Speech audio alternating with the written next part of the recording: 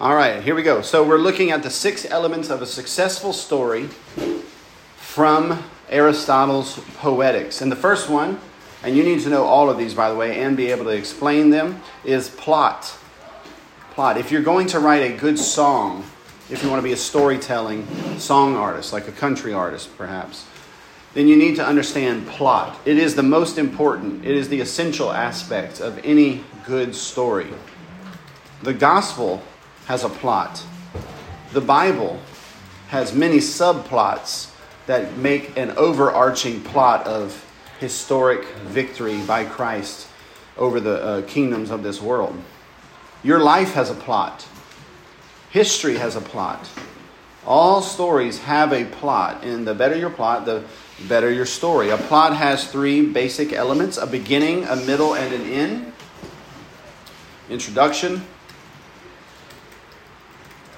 a beginning, a middle, and an end.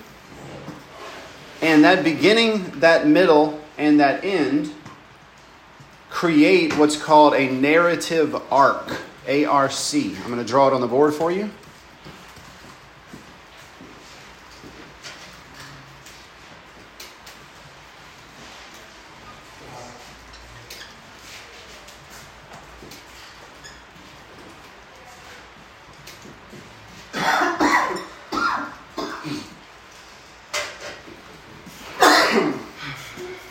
If you want to tell a good campfire story, if you want to preach a sermon that involves personal anecdotes or stories of any kind, if you want to be better at dialogue and conversation with your friends and not be the kind of person that drones on and on with boring, uneventful stories, then you have to understand narrative arc.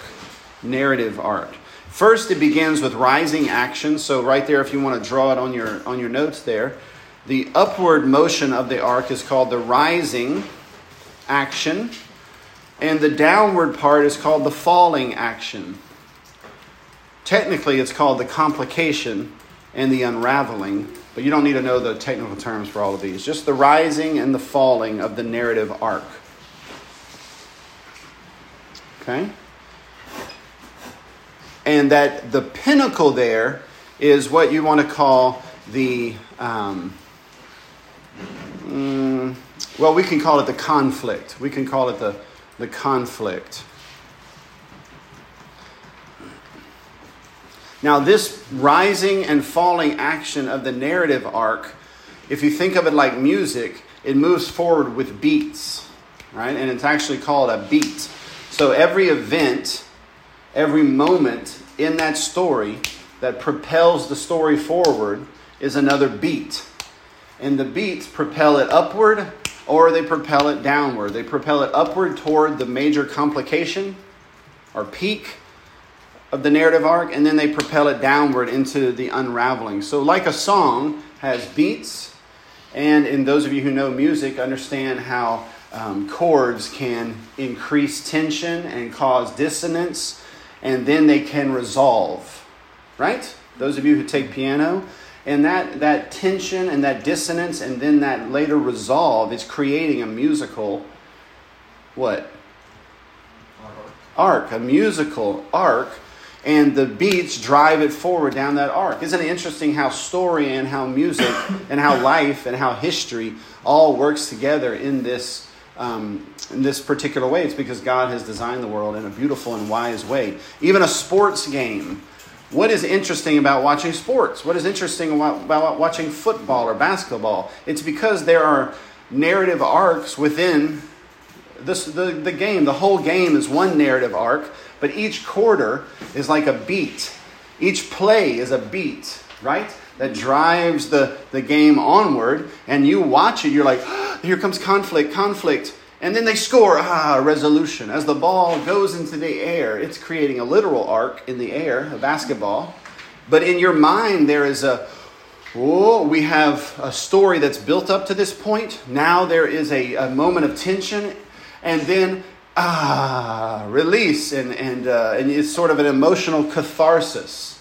And sometimes it leads towards satisfaction and happiness, and other times it leads towards rage and anger and a feeling of incompleteness, right? Depending on whether or not you win or you lose.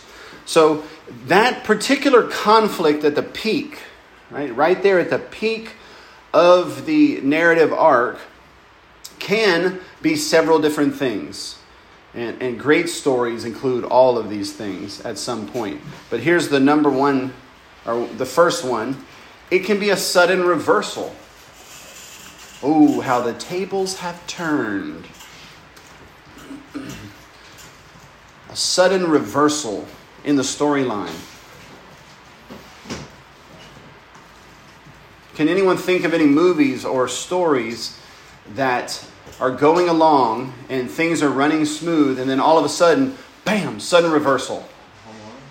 Home Alone, yeah, I like that. Home Alone. He creates quite a conflict when he's left all by himself. That's good.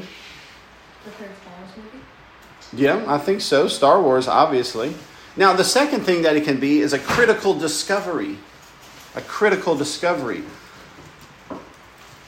In the 100 Cupboards, as the plaster falls off from the wall, he makes a critical discovery. There is this magical cupboard in his bedroom.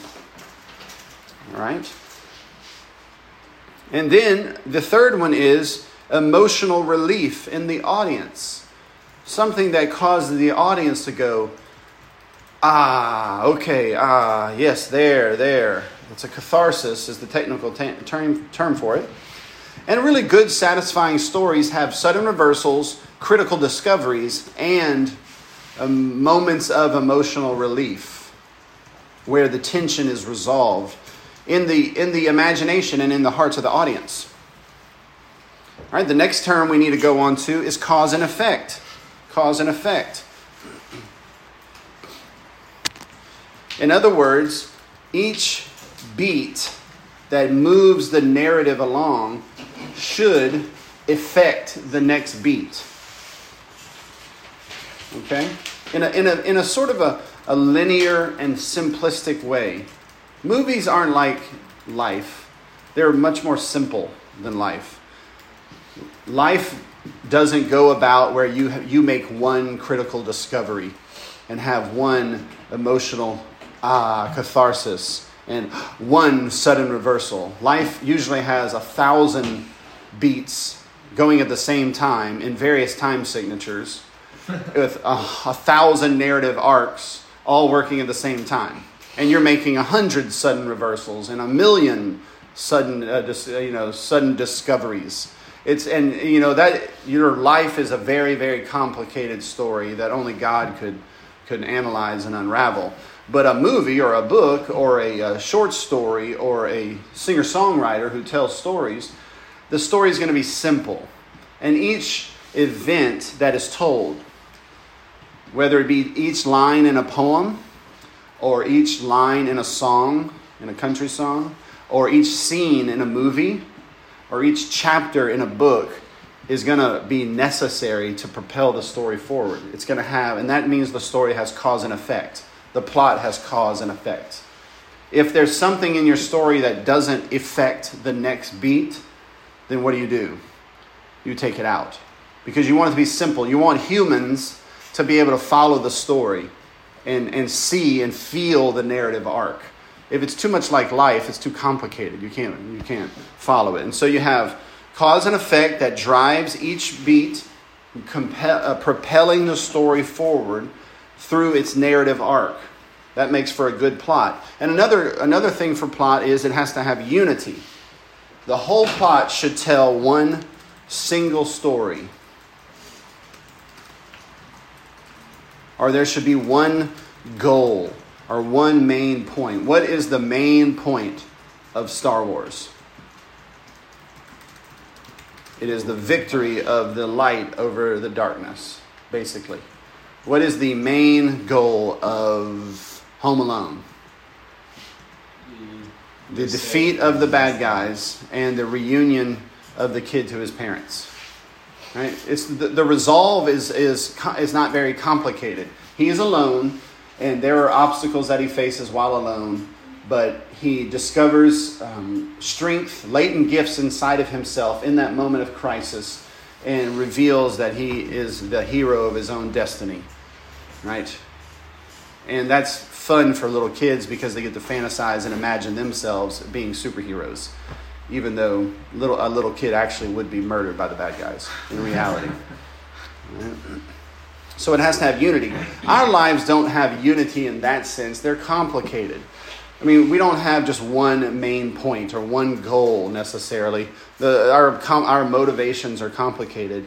But in a story, it should be, the characters should have one goal: fame, money, honor, save the princess, kill the dragon. Real simple, right?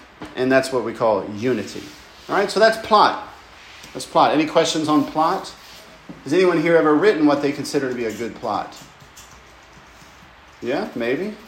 Can anyone think of any songs that have a plot? Storyteller songs. Can you think of any?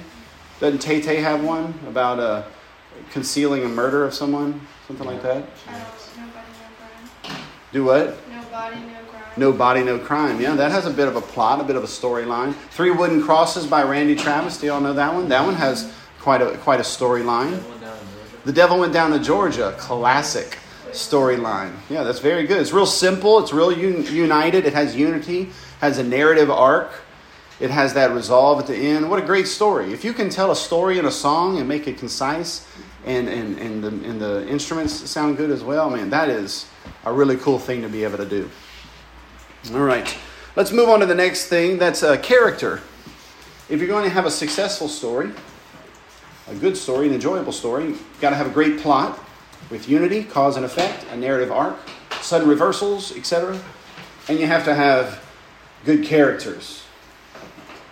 Now, for Aristotle, the character must be good and virtuous. Right? Have good and virtuous goals.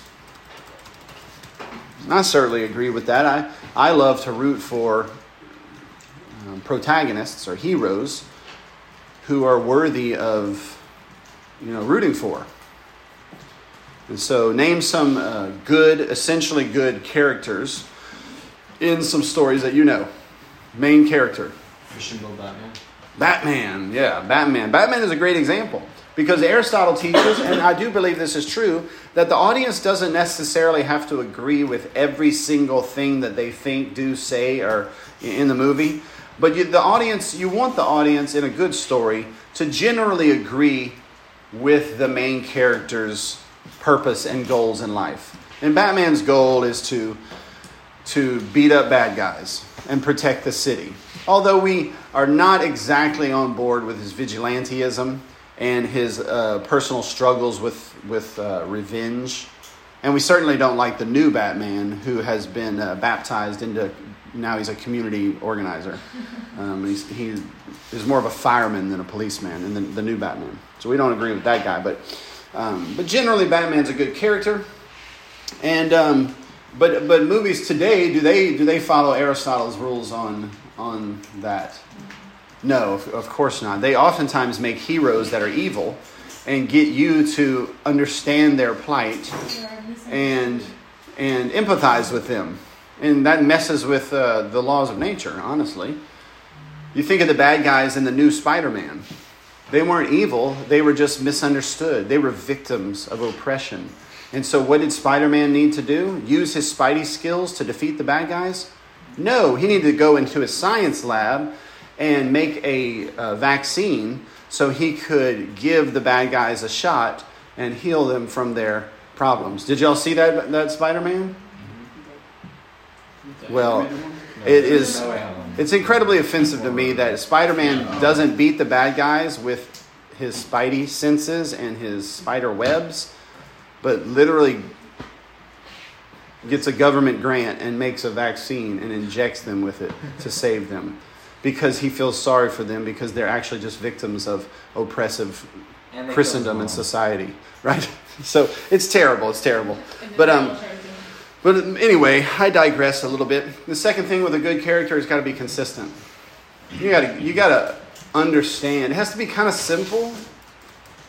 Like, you want developed characters. You want them to be somewhat complex, but they can't be too complex. Like, we all get the Joker. What's his goal? What motivates him? What drives him? Yeah, he just wants to beat Batman because Batman stands in the way of his belief that anarchy and true individualistic freedom would bring about happiness. And the Batman stands in the way of that. Of course, they're like the yin and the yang, right? They're like Ahura Mazda, Dionysian spirit versus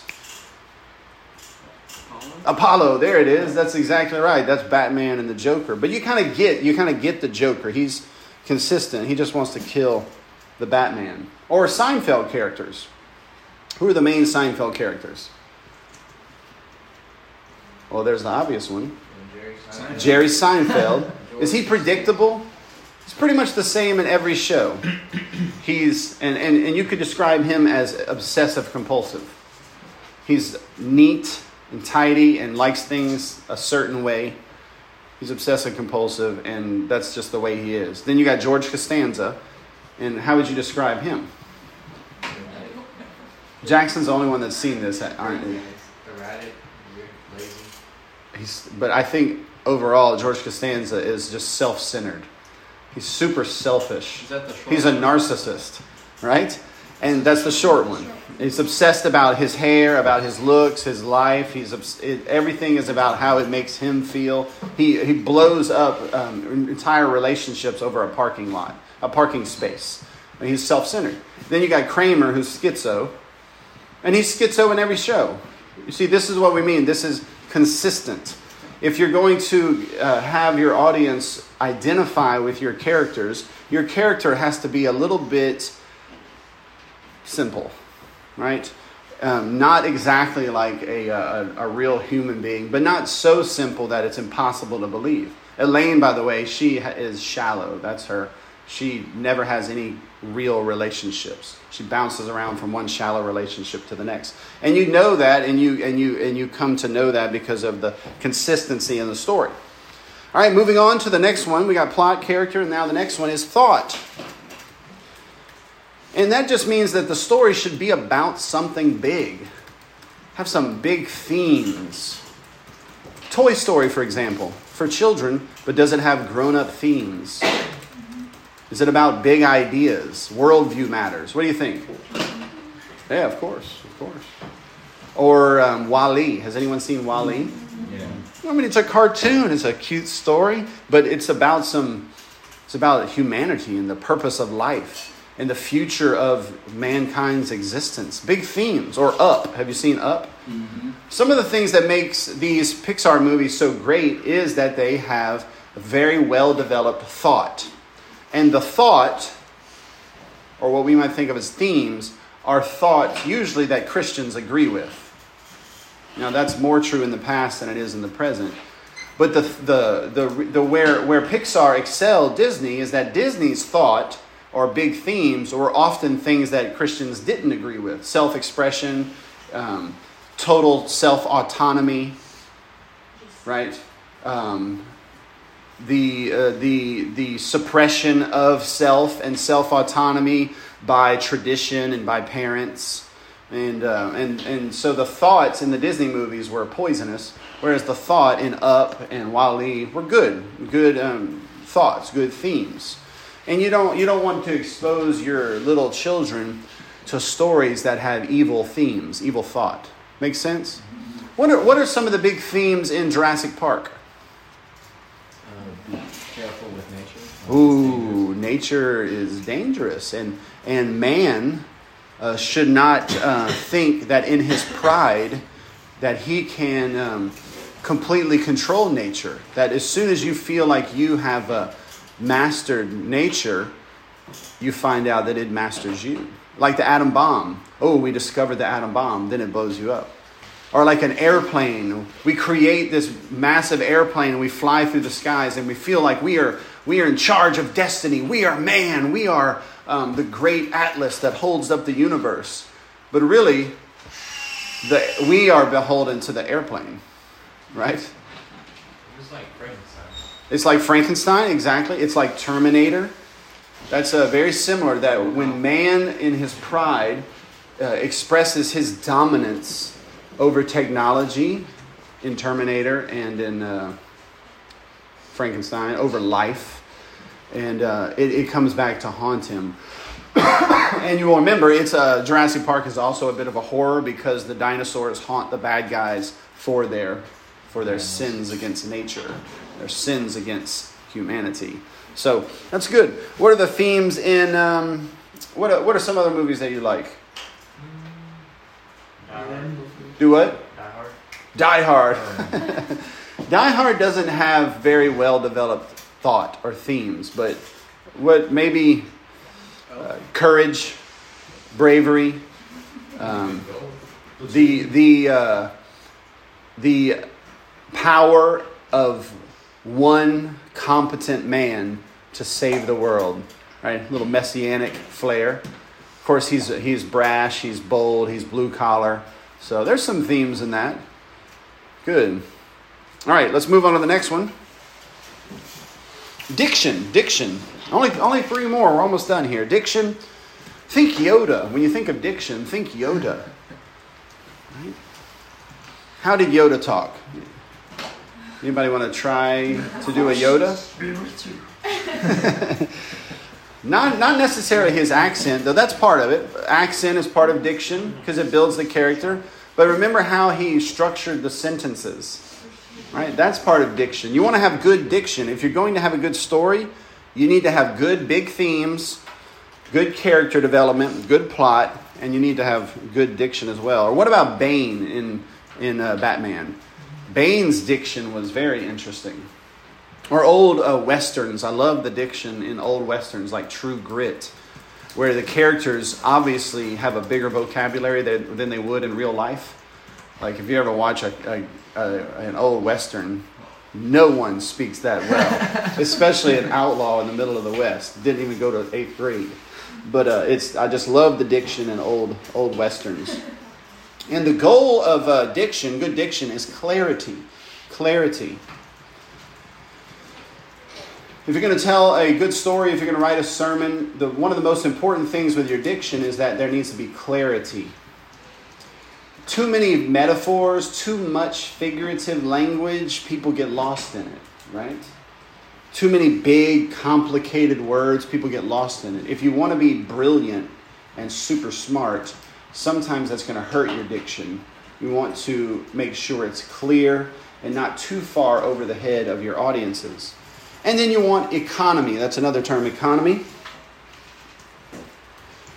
And that means just use the essential words. Not too many words. Wait, what was the word? Economy. Economy? Economy, like fuel economy, means you get a lot of miles on one tank of gas.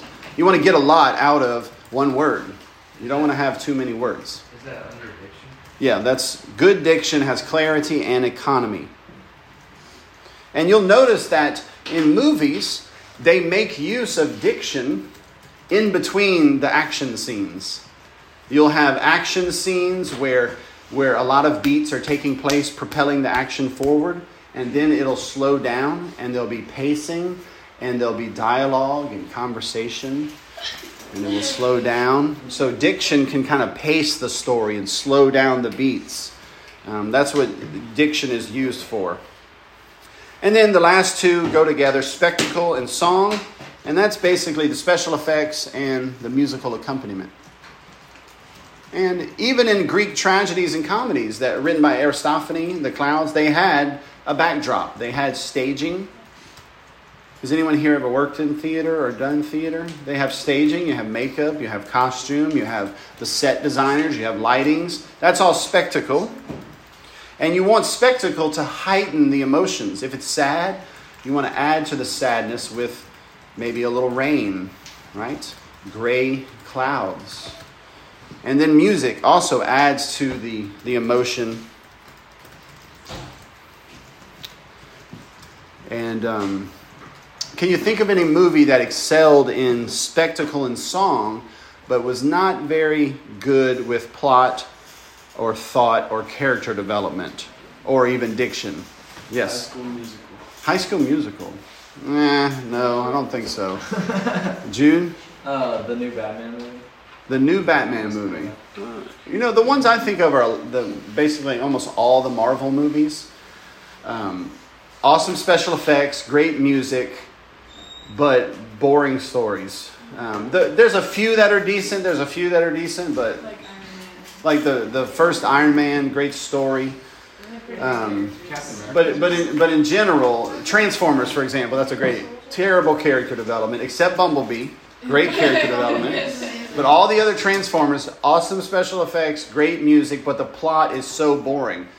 Right? We transform, and we do that to beat this one bad guy who, for whatever reason, wants to kill all humanity. And end of movie, we save the day. It's just boring. It's boring. Not very developed. But how developed can a character be when it's a robot that turns into a Jeep or something? All right. Well, that's it for today. Can you repeat? Let me answer this real quick.